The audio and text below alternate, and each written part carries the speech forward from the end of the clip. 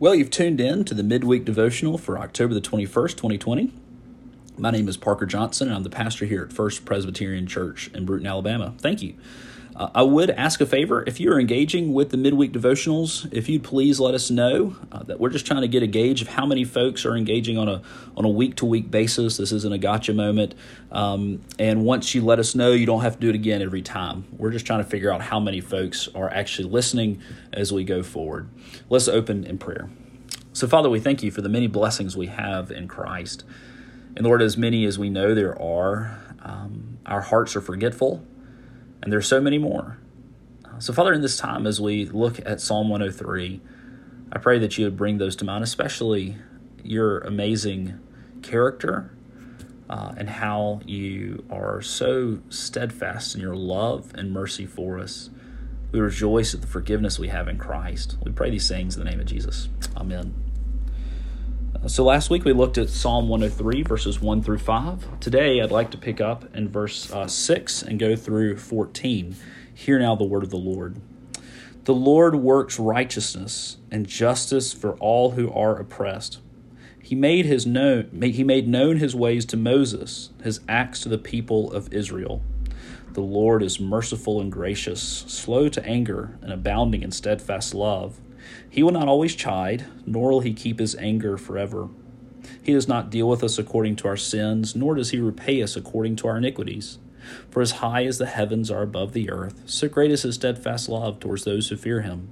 As far as the east is from the west, so far does he remove our transgressions from us. As a father shows compassion to his children, so the Lord shows compassion to those who fear him. For he knows our frame. He remembers that we are dust. This is the word of the Lord. Thanks be to God. We talked last week in verses 1 through 5, especially about the benefits that we have from the Lord God. And there we enumerated several of those in verses 3 through 5. But we talked about how the chief of these blessings is located in verse 3, who forgives all your iniquity. Verses 6 through 14 really are expanding on that theme.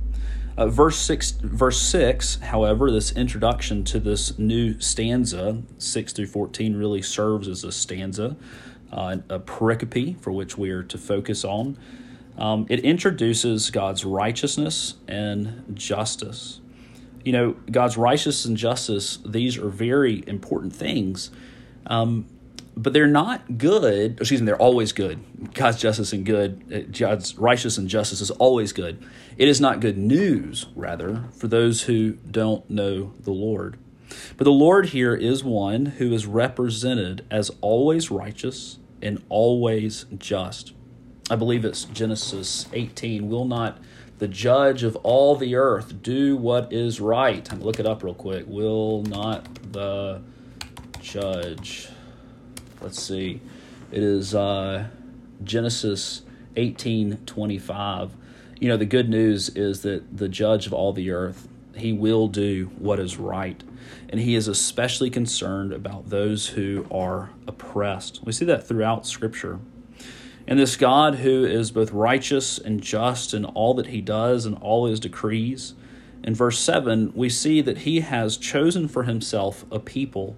He made known his ways to Moses and his acts to the people of Israel.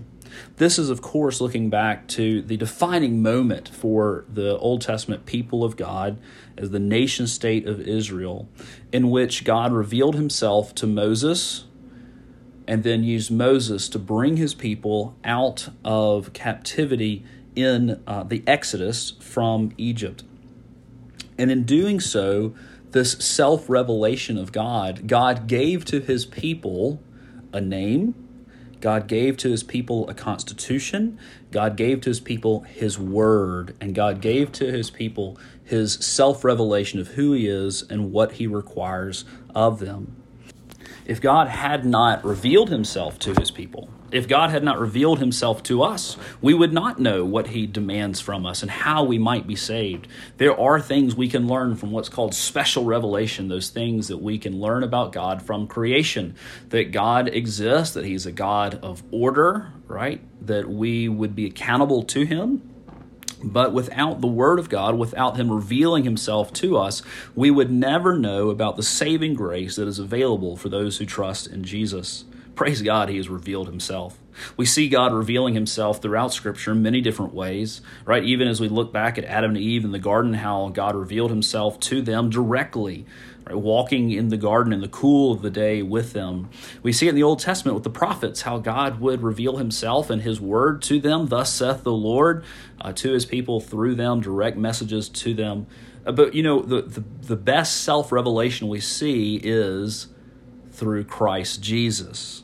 Right? It is through Christ Jesus that we have the Lord God most fully revealed to us. And so as great as the Old Testament church was, Israel and the people of God in the Old Testament, the nation state of Israel, as great as they had it, y'all, we have it so much better. We have it so much better that He has revealed Himself to us through Christ, and we can see these truths all the more clearly. In fact, as we look at Psalm 103, we know how this works, how it works on the backside, because the backside is the very message of the cross. What do I mean by that? Well, we continue on in verse 8, where we learn of God's mercy and grace. The Lord, all caps, so Yahweh, the covenant name of God, the Lord is merciful and gracious, slow to anger, and abounding in steadfast love. At first blush, this is great news, and it is, but there's more going on here. This is a direct reference to Exodus chapter 34. Now in Exodus 33, Moses, who is on Mount Sinai, has asked God to reveal himself to Moses, to reveal to him His glory. Now Moses could not have lived; he had seen all His glory. But what we do see in Exodus chapter 34, verse 5, we see this. The Lord descended in the cloud and stood with him there, proclaimed the name of the Lord. The Lord passed before him and proclaimed, the Lord, a God merciful and gracious, slow to anger and abounding in steadfast love and faithfulness, keeping steadfast love for thousands, forgiving iniquity and transgression and sin, but who will by no means clear the guilty, visiting the iniquity of the fathers on the children and the children's children to the third and fourth generation. And Moses quickly bowed his head towards the earth and worshipped. Well, why is that important when we get to Psalm 103? Well, remember this self-revelation we just talked about? How God made His ways, what does it say? He made His ways known to Moses and His acts to the people of Israel. God revealing Himself to anybody does not mean necessarily that it would have to be good news. You think about this. God is a God of justice, and we are all sinners, and God would have been glorified, and God would have been just if He had shown up on the scene and said, look, you guys, I'm wiping all of y'all out. I will withhold all my mercy. I will not help you. I do not love you. God would have been just to do that. We have nothing to offer God. Nothing. You and I, we have nothing to offer God. But He revealed Himself in such a way that He highlighted His love and His mercy. What we deserved was damnation. What we deserved was death. But instead, when God showed up and He heard the cries of His people in Egypt, He sent Moses to save them despite their sin, despite that even when they came into the wilderness, they needed all the steadfast love and mercy God could give them because they continued to turn away from them. And certainly we do the same, don't we? But the Lord is merciful and gracious. Let's talk about these words. Mercy is not getting what you deserve. Not getting what you deserve. So you deserve a speeding ticket, and the cop says, I'm not going to give you a speeding ticket, even though you're going 300 miles an hour. I'm not going to give you a speeding ticket. That's mercy. Grace goes beyond mercy. Grace is giving us something we don't deserve. So mercy is something that we don't get what we deserve, but grace is a positive thing. We get something that we did not deserve. So if the guy pulls you over and you're going 300 miles at the speed limit, and he not only says, hey, I'm not going to give you a speeding ticket, but then he hands you the keys to a brand new Porsche 911 Turbo. I don't know how much that car is. It's got to be $100,000. And says, hey, have fun. Go have fun in this. That would be grace, something you did not deserve. You did not deserve this wonderful sports car, but he gave it to you anyway. Well, God is merciful in that he has withheld punishment for our sins, and he is gracious in that he has given us spiritual life and salvation and adopted us as his children. He is also slow to anger and abounding in steadfast love. That's such good news, isn't it? Slow to anger. Are you slow to anger? I'm not. That's oftentimes one of my first reactions to something. But God, who could be righteously indignant against every one of our iniquities, he is instead patient with his people. Aren't you thankful God is patient? And he is abounding in steadfast love. That word abounding, that just says so much, doesn't it? That word in the Hebrew means great or many. It's a quantity thing. There's a lot of it. I need a lot of love in the sense that I mess up a lot. Praise God that he is patient, slow to anger, and abounding, overflowing with steadfast love. So we pick up in, and let me say this too, that word steadfast love is the Hebrew word chesed. You kind of got get a little phlegm in the back of your throat there to say it right, chesed. And it's an important word, and is especially tied to the covenantal name of God. It is his special love for his people. It is a steadfast love, always and forever kind of love. Verse 9, he will not always chide, nor will he keep his anger forever. He's not one to hold grudges. As we think about how we deal with others, even within the community of faith, isn't it hard not to hold grudges? Or within your family? But we move on to the next verse, and the next verse really, I think, is one of my favorite verses in all of Scripture. He does not deal with us according to our sins, nor repay us according to our iniquities. I just want you to stop and let that sink in for a minute. He does not deal with us according to our sins, nor repay us according to our iniquities. This really is the central theme of the good news of Jesus. For we stand condemned because of our sin. We stand, apart from what Christ has done for us, guilty for all the terrible things we've said, thought, and done. But the central message is that there is forgiveness. When we say the Apostles' Creed, my favorite statement is, and we believe in the forgiveness of sins. Because what does it mean for God not to deal with us according to our sins? It means that someone else has had to been dealt with. And this is what happened to Christ at the cross. Someone must pay for our sins. Someone must pay for our sins. And someone has. God himself, the one who is slow to anger and abounding in steadfast love. We see his abounding, steadfast love, overfilling kind of love as his blood was poured out on the cross. He doesn't repay us according to our iniquities. It would be just for him to do that. It would be just for him to punish us for all of eternity because of our iniquities. And this is the good news. He doesn't if we're in Christ Jesus. If we're in Christ Jesus, then Christ has done this for us. Do you need to hear this today? There's so many applications to this passage. One, just in salvation. But two, as we think through the Christian life, so many, and I have two, right? It's a common struggle.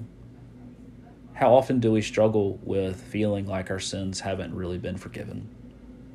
As we struggle with guilt over past sins, false guilt or false shame. Christ not only took our guilt on the cross, but also shame. He took our shame on the cross. Think about that. The God of creation, the author of all things, was naked on the cross in a society in which looking upon someone naked was an incredibly shameful thing. He took our shame for us too. Do you need to hear that today? If you're in Christ, God's relationship with you is not determined by how well you have done today. His love for you is not altered. It does not wax or wane. It does not grow or diminish based on your performance or how long your Bible study was this morning or if you failed and blew up at the kids. God doesn't want you to blow up the kids. He doesn't want you to sin. But that doesn't mean that he loves you any more or any less. He will discipline us if we run into unrepentant sin. That's clear from Scripture. Hebrews 12 tells us that. But he would do that because of his love for us. And that's what verse 11 says. For as high as the heavens are above the earth, so great is his steadfast love towards those who fear him. Wow, that's pretty high. That is pretty high. You know, the scientists will tell you that the edge of the universe is 14.5 billion light years away from here. And as far as here from there, that's how great his steadfast love is for us. It's unmeasurable. Is that the right word, or is it immeasurable? What does he do with those sins? Verse 12, as far as the east is from the west, so far does he remove our transgressions from us. That's how far he takes our transgressions from us. I love how other places in Scripture puts it. If we look at Isaiah 43, verse 25, we read there, I am he who blots out your transgressions for my own sake, and I will not remember your sins. Or over in Hebrews chapter 10, verse 17, I will remember their sins and their lawless deeds no more. Now, God is omniscient. He knows all things. So when we say he forgets them or he does not remember them, that doesn't mean that all of a sudden it's wiped out of his memory databanks. If we can remember it, he surely can. No, rather, he makes the conscious decision not to deal with us according to those sins. I will not bring them back up. You know, so oftentimes, Satan is the one who brings up past transgressions. Satan is the one who brings up past failures. It's not God. He's sent it as far as the east is from the west. Do you remember what we just read, that he does not deal with us according to our sins? If he's not going to deal with us according to our sins, he's not going to keep bringing them up. When that happens to you, remind yourself of this truth, that God has taken your sins as far as the east is from the west. And why is that? Verse 13. As a father shows compassion to his children, so the Lord shows compassion towards those who fear him. By the way, this phrase, fear him, does not mean terror. It instead means reverential awe, those who worship him. There is a sense of fear, in the sense that it is a fearful thing indeed to be in the hands of the living God, right? Especially if you're not in Christ. But if you are in Christ, then we have nothing to... Christ has taken all of the justice and wrath for us. And so we can run to God as our Father, especially when we fall into sin, especially when we fail, especially when we are hard-pressed, especially when we need help. Just like a child who has a loving parent will run to his mother or father, not wondering if they're going to pick them up. Their mom or dad's going to scoop down and pick them up and hold them against their chest, even if it's something that they're upset about that's not worth being upset about. As a father shows compassion to his children, so the Lord shows compassion. Even as we show compassion to our children, God's compassion towards us is all the greater. But think about that, what it means for the God of the universe to show compassion upon those who, apart from Christ, are or were in rebellion against him, whose lives are still a mess, right? That shows the amazing compassion of our God. Verse 14, for he knows our frame. He remembers that we are dust. That really ties in with the next stanza, which perhaps we'll look at next week. Well, I hope you have a good week. We worship Sunday mornings at the church. We have Sunday school at 9, and we have service is at 10, and we continue to have the service posted online as well. Let me pray for us. So Lord, I pray for those who are listening, that they would experience the grace and mercy that comes from the gospel. Lord, if they don't know you, if they have not turned their lives over to you, if they have not confessed their sins to you, repented of their sins, put their faith in Christ, and I pray that would be today. I pray these things in the name of Jesus. Amen.